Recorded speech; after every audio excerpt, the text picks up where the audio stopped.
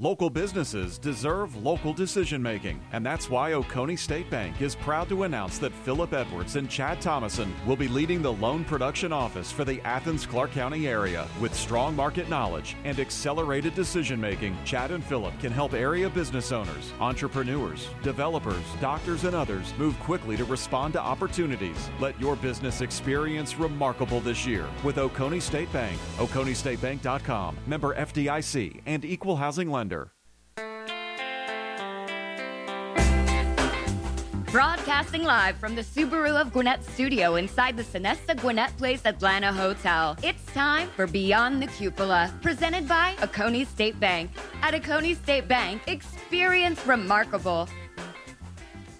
And hello again, everybody, and welcome to Beyond the Cupola here on Business Radio X. We're broadcasting live from the Subaru of Gwinnett studio in the beautiful Sonesta Gwinnett Place Atlanta Hotel. And Beyond the Cupola is brought to you by Oconee State Bank, where they love to experience remarkable. And we always have guests here that will have experienced remarkable, and they share their remarkable stories here on this show. And joining us today is Lucas Acosta. He's the founder and CEO of Fuji. Lucas, welcome to the program. Hey, great to be here. And also joining him is Tom Wilson, EVP and Chief Credit Officer with Oconee State Bank. And Tom, we always love having our guests and friends here from Oconee State Bank, so thank you for coming by. Thank you. We want to share your story, Lucas, and talk about your success over the last 10 years as a successful entrepreneur and business owner and learn all about Fuji. Before we do that, Tom, he's here as a guest of yours in Oconee State Bank, and you had just had some really good ideas and reasons why you wanted to bring Lucas on. Yes, thank you, Mike. We were introduced to Lucas in 2015 by a mutual business client. And we wanted to do a client event for our investment services clients. And we wanted to do a technology event. And we were introduced to Lucas. He came in, did a great job for us in that space, and really felt like he's got a unique capacity to speak to the audience in a meaningful manner about a topic that oftentimes is very confusing to most of us. So felt like he would really bring some value to the small business audience of this program, and hope that's the case. And when I was talking to you, Lucas, before the show, I said, okay, I'm not from the era where I grew up with technology. My kids know a lot more about it than I do. In fact, you helped me figure out why my own iPhone wasn't ringing, and it was just one button, so I feel like a complete fool. So I said, when we start talking in the show, let's dumb it down so I really understand it. But Tom tells me that you're really good about explaining things without having to get too technical and losing a lot of folks. And I would think that might be kind of hard for a younger person these days when they're talking about their technology business to remember that not everybody yet has grown up with this technology. Now 30, 40 years ago, when the old fogies like myself are gone, everybody will still be around that grew up with it. But you got to remember that there's a certain segment of the population that it's still a learning curve for them.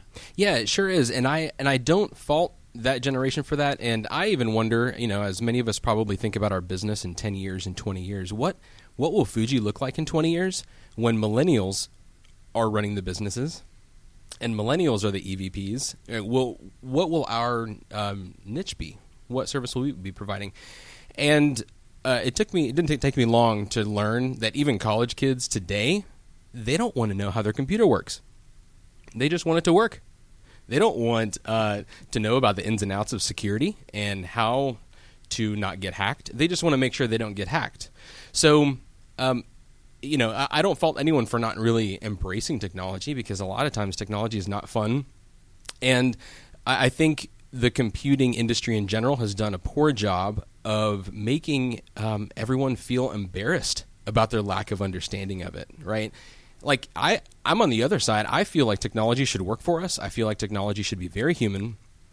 And, humans designed these tools like Salesforce, or humans designed printers, so why can't printers work the way we want them to work? Why are printers so difficult, to use? So I'm on the other side. That if you run into a computer problem, it's most likely a computer problem. It's not a user problem. And so I tend to blame the manufacturers more so, because that's, I think, where the issue starts. we're going to get into Fuji and exactly what your company does, Lucas, but it just kind of a funny story. I just bought a home. We're moving in this week, and we have thermostats now where we can control them with an app on our phone. And I'm like, okay, when is it too much? Do I really need that? I'm telling you, Mike, when it's bedtime and your wife says it's too hot or too cold, it's really nice to just make that change on your iPhone. So I don't think we've hit that threshold yet. I got you. Okay. So your company is Fuji, and folks are saying, wow, Fuji, that's a huge company. Right. But you're not that Fuji. You're not the camera company. Correct. You're FOOJEE.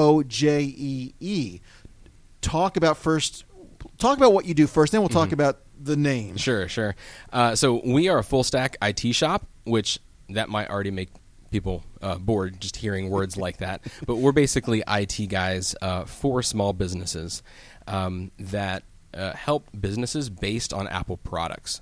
So we typically work with businesses that have a few Macs on staff, or maybe they just have iPhones. The employees have iPhones, or maybe your sales fleet or your field services team has iPads. What we do is we're recruited into small businesses, sometimes short-term, sometimes as a managed service provider, to basically lead the Apple technology in their firm. And so while and that's the big prerequisite is it is Apple, because there are a lot of companies do what you do, but you've honed in specifically on Apple. Exactly, and we work alongside of a lot of great Windows-based, like traditional IT companies, because they're great at what they do. We need Exchange, we need Office 365, we need Cisco VPNs. But what companies need more and more these days is for their iPhone to work with all of that business technology. There's a trend that's used in our industry called the consumerization of IT. And what that is, all the business owners probably already know what that is by hearing it. It's when your employees walk in with an iPhone and they just want your business tool to work on their iPhone. Or they just want your business applications to run on their MacBook Air, that they brought to the company. And so where we are positioned is helping businesses just augment a little bit of their infrastructure so that their iPhones can plug right in, their Macs, their iPads can plug right in into their security requirements and backup requirements. We're talking with Lucas Acosta here on the Oconee State Bank program, Beyond the Cupola. He's the founder and CEO of Fuji. Talk about your background. How did you get from where you were to where you are today? Right. So I used to work at Apple as a trainer.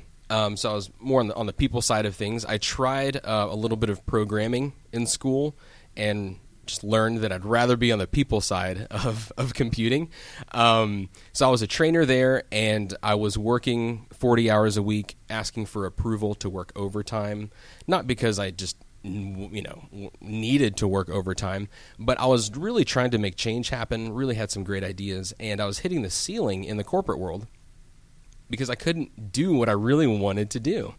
And I thought at 22 years old, you know what, I could just go out on my own. I have an hourly rate. I only have to work a few hours a week. I can take month-long vacations. This is going to be amazing. Why doesn't everyone start their business? So I was completely naive. And you soon found out the answer why. Yep, exactly. In fact, I had a co-founder. He left after 2 years because running a business was not what it was cut out to be. And that was a crossroads for me, too, just kind of making that decision. Wow, do I throw in the towel with him, take a salary job, which sounded amazing at the time. It took several years to really have a stable income. But I also thought to myself, as I was talking to my wife, it was the weekend where I had to make my decision. Am I throwing in the towel with him so we can close our doors, or do I take this on my own? And I was talking with my wife about some ideas that we both still had of ways that we could really change IT, and my heart started racing. And I just realized right there, having dinner, that if I worked for a job position somewhere else, I wouldn't be able to just chase that ambition of trying something new. And so while this is the hardest thing I've ever done, it's a complete roller coaster, sometimes in the same day. It is really neat to work with a team where we can try new ideas and kind of reap the rewards from those ideas. So that's what I'm doing. We've been doing it for 10 years now, And the name started with just my favorite apple. You know, we're an Apple IT company, so I had to have fun with the name. And the regular spelling of Fuji obviously was already taken. Right. And I didn't want a long domain name. So I went for just a phonetic spelling of Fuji, so we can have a clean domain name, Fuji.com. Did you ever hear from the other Fuji saying, wait a minute, you can't use that name? Because I could see maybe some confusion by some folks. Right. Great question. Not yet. Not yet. But I will tell you that the U.S. Trademark Office did approve our name and our trademark, 10 years ago. So far we seem to be good, and clients keep paying us, so we're going to keep doing what we're doing. Okay, good. And I'm glad your favorite apple was a Fuji, maybe not a Granny's apple or something. Yeah, it doesn't roll off the tongue the same way. So, Lucas, as far as your clients, what are the types of businesses that you find yourself working with? Sure. And I was talking with Tom earlier about this. It's really funny. You would think that as an Apple IT company, we work with fast-moving startups and creative shops and a bunch of hippies using Macs, right? Where, in reality, only 10% of our business, our client base, is the creative space. Our largest segment is law firms. Our next largest segment is medical offices, and then financial services firms like financial advisors. And so we work with dentists. We work with law practices in all areas, PI, family law, business law. And the majority of our business is made up from small businesses. So it's no different than me, Fuji, with a handful of employees. It usually takes one person in the company that has an iPhone that wants to make the jump to a Mac, and they think, oh, wow, this is really cool. I want everyone in my company to use a Mac. But how do we make sure we're upholding the same security? How do we make sure our old applications like QuickBooks and Word and Excel and Outlook are going to work on the Mac? And so that's really where we come in. So any kind of small business is really what we serve. We do some short-term consulting for larger enterprises, but as far as our bread and butter goes, we love small business. Great. So 10 years in business, and here you are. How big are you? Is it just yourself? Do you have a staff now? How big have you grown? And just to kind of get an idea of your scope, you give us as much information as you want. I mean, your annual revenues, how big have you grown this so far in a decade? Yeah, sure. So what's really funny, and it took me several years to kind of learn this lesson, but I really wanted my head count and my team to illustrate our success, right? Whenever you're talking with other business owners, when you're talking with your family during the holidays, hey, how big are you now? Right? How many people are on your team now? You want everybody giving the same answer, hopefully, and be on the same page. Right, exactly. And there's been periods where we've staffed up for some enterprise contracts where they need help desk services. But right now, our core team is 4 people, and those 4 people handle really over a couple of hundred different businesses. And we also have an office in Nashville. So we opened up shop with a gentleman named Jimmy Smith, who leads our Nashville office full-time there about 2 years ago. And, with our relationship with Apple, we're brought into, people who walk into the Apple store who need kind of an on-site solution to integrate their Apple products. And so we're crushing it right now in Atlanta, Nashville. We've got a handful of clients in Huntsville and Charlotte as well. So kind of Southeast-based. And really, with the advent of remote tools and remote technologies, we can work from anywhere. And that's what we wish for our clients as well, that you have tools where you can work from anywhere. Not because we're asking our team to work long hours, but we don't know where our business takes us. And sometimes it's all over the state, and so we use central phone systems, central ticket managing systems and whatnot to kind of optimize the small team that we have right now. Yeah. Tom, you obviously brought Lucas in, and you talked earlier about how long you've known him. What is it about Lucas that has impressed you the most in the time that you've gotten to know him? Because, obviously the first time I've met him, but obviously seems to have a great head on his shoulders and understands where he's going. Well, the interesting part to me about Lucas is he can talk to whoever the audience is in a manner where they grasp what he's talking about. And technology's a little hard to do in that manner, at least to me. And at the same token, I think he has a unique ability to craft solutions that meet the needs of the client he's talking to. So, for example, if you need a customer relationship management system, those are usually overwhelming type of products in terms of the integration required, in terms of the scope of running it within an organization. Lucas has an ability to look back at the client and say, what are you trying to accomplish? How much are you trying to put into this? And he's got an answer that's from a such basic answer that you and I could learn it today, I promise you, and not have a new tool on our devices, to the answer that says, let's go to the next level. You're not big enough for some enormous expensive program, but let's take you to the next level. Or you have a dispersed sales force, and you say, I need them to be productive. I need them to have the tools they need. But at the same token, I need to know what they're doing. I need to understand where we are in our sales process, who our clients and prospects are. Mm-hmm. And we need the information to be protected, because if it got unprotected, our clients would look back at us with ire and say, wait a minute, you just exposed my information to the world. Yeah. So he's got a unique ability to meet those needs with a non-technical client across the table, in my opinion. Yeah, you make a great point there, and I'll kind of recap that with 2 points. One thing that we try to do is when a customer comes to us asking for the right sales tool, like a CRM, we've maybe all looked at Salesforce or Sugar CRM. There's a lot of sales tools there where you can record your customer information, total sales, through the lifetime of the customer. What I typically do is start with basic, and I want to see what they're doing now to manage their sales. And I'll tell you, while there are some really cool ones out there, for example, HighRiseHQ.com is an awesome, simple sales tool for a small business to kind of keep all of your customers in one place.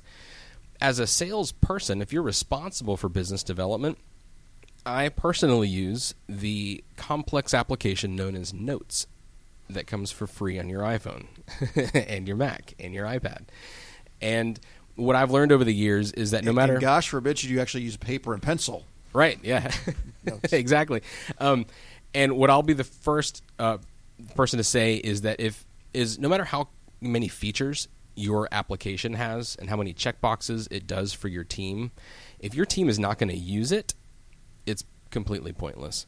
And so my sales method is in a to-do note, and every week I copy and paste my current list of opportunities for the next week, so I've got my new checklist on who to touch base with that following week.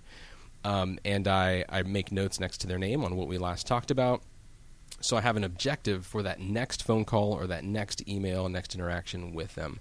And so whether you're deciding on a CRM for a whole company or you're just an independent professional that needs to manage their own sales, I would shy away from the complex tools because you're not going to use it. They're boring to use, especially if you have a team of salespeople. They're not going to enter their information either. So the other point that Tom made was about security, and what he was referring to is having an MDM solution for your mobile devices. So I'm already getting into acronyms. I apologize. That term stands for Mobile Device Management. So thankfully it's a pretty straightforward acronym. And an MDM is just a cloud-based tool that allows you to enforce security settings on any mobile device. So that if you have client information on your email, for example, when your employees join, you can just ask them to enroll in your MDM so that if it gets lost or stolen, you can remove that email account remotely over the internet, or even wipe the phone if it becomes completely lost. So it's have you used like Apple's Find My iPhone feature? Mm-hmm. It's part of your iCloud account, right? Find My iPhone is a brilliant, $1 million feature that's free for consumers. But as a business owner, I can't enforce that and kind of maintain compliance for my employees' iPhones, right? That's a consumer service. So what an MDM does, it's another layer of security, so that whether or not they know what iCloud is or if they're signed in to Find My iPhone, I as a business owner can remote wipe their device because, hey, my business information is on their phone. So, of course, you don't want to do it.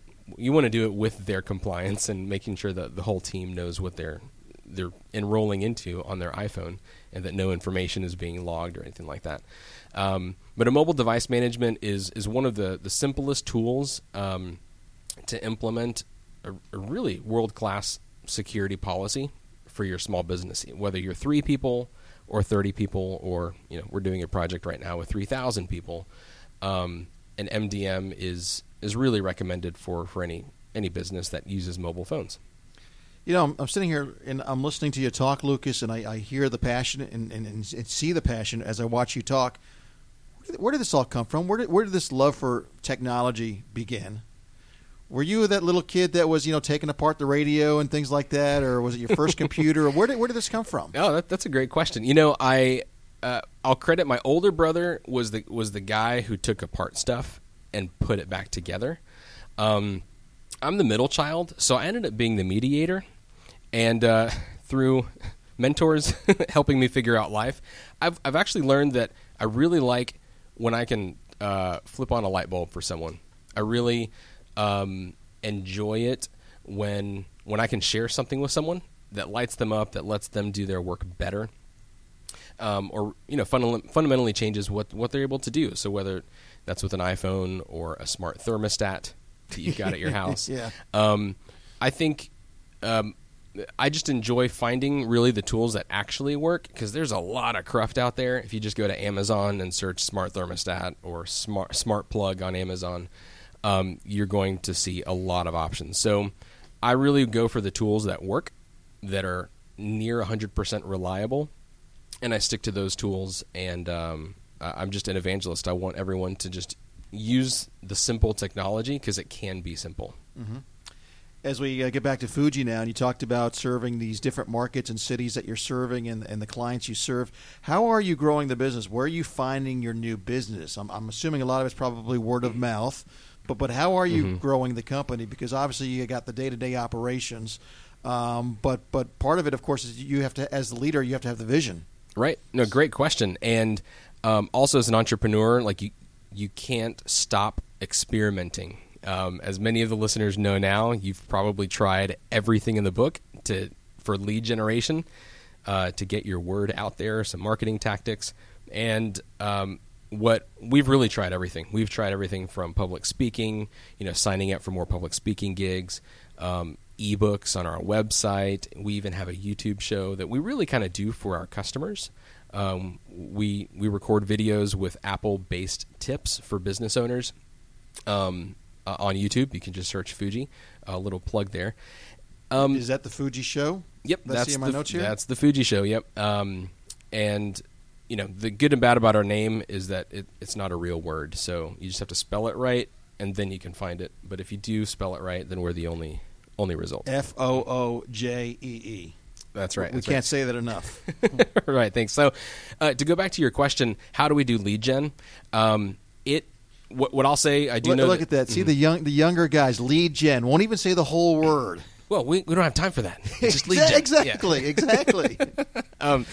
Every business will have a different method, and every business in a different season will have a different method. So we might find ourselves in a season where cold calls might be best for us. I've tried that and failed miserably. And we've done everything in the book. And what I've found for our business and our season right now is strategic partners. So that is other Windows IT shops that need Mac and Apple expertise. They'll rope us in. They know that we're not going to take their clients away, because we don't have one Windows certification in our company. So we're laser focused on Apple. And so strategic partners ends up being kind of our main referral source. And of course, it always starts with the product and service we have, like you mentioned, through referrals. So if we're doing a fantastic job with our clients, there is some word of mouth that happens also.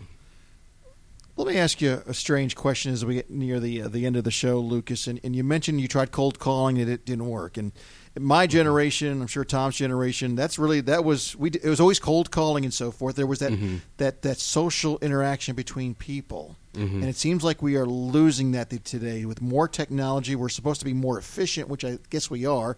It also seems to bring more chaos in many ways. Right. But the generation, the millennial, and I'm obviously generalizing right now. Sure. It seems like there's less and less interaction. There is no social, it seems, in social media. People just talking to each other in the same room as opposed to people in a room all looking at their phone these days. Right.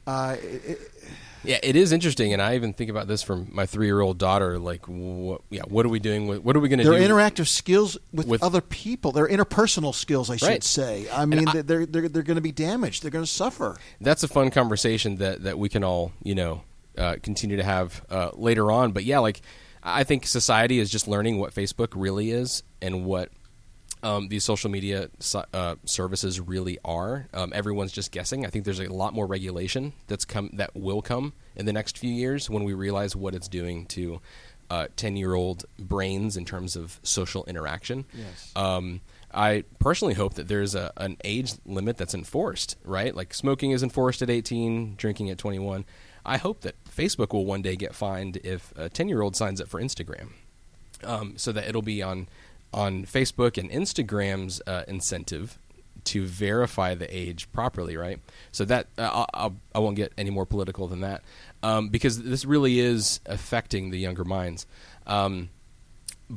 But to go back to your conversation, right? We could have a That's whole a fun other one. show That's a really fun because one, I'll yeah. ask my son, who's now 18, what are you doing? And I'm playing with my friends, and Right. they're all on Xbox talking to each other and streaming live, and they're playing against each other, Yep. but they're not really. Which is fun, and They're I guess not in the same room. Yeah, it's true, and I'm one of those too, right? But to go back to your question, how does it affect sales, right? And targeted calls. Right now, the buyer starts with zero trust and wants free information before they're going to be willing to pay. In the 90s, the salesperson would be able to sell something on a promise, and then you decide if you're going to continue hiring that person or that company. Right now, buyers want 6 months of learning about your company, watching your YouTube shows, right? Or listening to your podcast or reading your blog and seeing what you tweet about before they build that trust. So if you, I'm not saying everyone needs to be on social media 24/7, you business owners out there, but what I am saying is that you should put yourself out there because your customer in January of 2019 just visited your website today. And they're going to use the next 6 months to make a decision on if they're going to actually call you. So that's where I think social media can be used right now is for that vetting process and just giving away free information because at the end of the day, you're the expert. And if you can prove that you're the expert, then they'll hire you. So it's a bit more of a lead time, and you need to leverage those social media tools. All right, great stuff. What is it about Fuji that you want people to know about that I may not have asked you today? No, that's a great question. You're seeing I only ask great questions on the show. You're really good at that. Yeah. So, Fuji.com is the best place to learn more about us, and you can sign up for our newsletter. We really don't use that newsletter very often. However, there are changes underway right now with our video efforts, and we really want business owners to know about the new iOS 12 on your iPhone that's coming out this fall, which will, by the way, make your phone faster. It won't slow down your phone. Apple has made it very clear that they learned their lesson. They learned their lesson. They're trying to make the iOS faster. And what we're going to start doing is shifting our current YouTube show into a shorter format so that business owners can really learn these nuggets to take back home to their business and to their personal lives too, because our iPhones are used for business and work back and forth throughout our 20-hour days. Okay, so to see that, go to YouTube and then type in Fuji or The Fuji Show, FOOJEE, and they'll see that there. And then the website, again, is Fuji.com. Correct. That's it. Great. Great to meet you, Lucas. Thank you for sharing your information. I feel like we could talk for another hour. Yeah, but thank you, continued Mike. success. I mean, obviously, you've grown in 10 years. I wish you success over the next decade and for years to come. Awesome. Thanks so much, Mike. And Tom, before we let you go as well, as Chief Credit Officer at Oconee State Bank, I want to make sure we give a little shout-out for you as well. Who are the types of customers that you're looking to attract? Well, our primary space is exactly what Lucas has talked about his to be. We're in small businesses, our primary customer base. And we also have some other similarities. Customers who are in small business never went into small business to spend a lot of time doing banking business. They didn't go into business to spend a lot of time in technology management. So, in effect, when they look to us, a banking institution, or they look to a technology provider, what they want is somebody who comes in and makes things work in a manner that is conducive to their business continuing to grow and succeed. And that's what we hope we do. That's certainly what we try to do. We look for solutions in customers' requests, whether it's directly in line with what they ask us for, or whether we look at what they ask us for and we say, you know what, there might be another way to do this that you might actually find to be better. And it's an option. If you don't find it to be better, that's okay. But I think that's the common thread that we've got, is that we're trying to help customers be able to focus on the practice of law, on the practice of medicine, on whatever their business is, because none of them went in business to do technology or financial banking services. I always love it when I talk to my friends at Oconee State Bank about what the things that you do and the services you provide, because, again, growing up as a kid, all the banks had, you had your savings account and your checking account, and that was it. And these days, with the consultation, the financial things you can do, portfolios, it's amazing the breadth and scope of what a bank like Oconee State Bank has to offer. Well, I appreciate that. And what we hope to pride ourselves in, what we strive for every day, is to move quickly and nimbly and be responsive. That's what customers are looking for. They're not looking for a 3 to 4 week experience of waiting to hear what's going to happen. Yeah.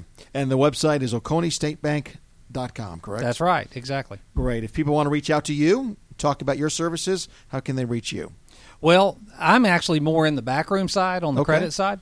So I don't handle customer relationships to a large extent. I have a few. But really, everything's on the website. Well, it is. But at the same token, what we would love to do is connect them with a person. So if they're in Gwinnett, we'd love to connect them with Mike Fulton, or with Josh Osborne, or with Steve Filmer and Deborah Worley. If they're in the Watkinsville, Athens area, we've got a number of people over there we'd love to connect them with. We like to think that it's a consultative process. So we talk about what the customer's trying to accomplish, and we try to add value to what the options are as to how they get there. Great. Thank you, Tom, very much. Thank you. Tom Wilson with Oconee State Bank, and also a thank you to Lucas Acosta with Fuji here on Beyond the Cupola. A reminder, you can listen to the show anytime live on Thursdays at 1 o'clock Eastern Time, or you can check out any of the previous shows by going to BusinessRadioX.com, select the Gwinnett studio, and then click on Beyond the Cupola, and you'll see all our past episodes there. For our producer, Trey, I'm Mike, and we will see you next time here on Beyond the Cupola.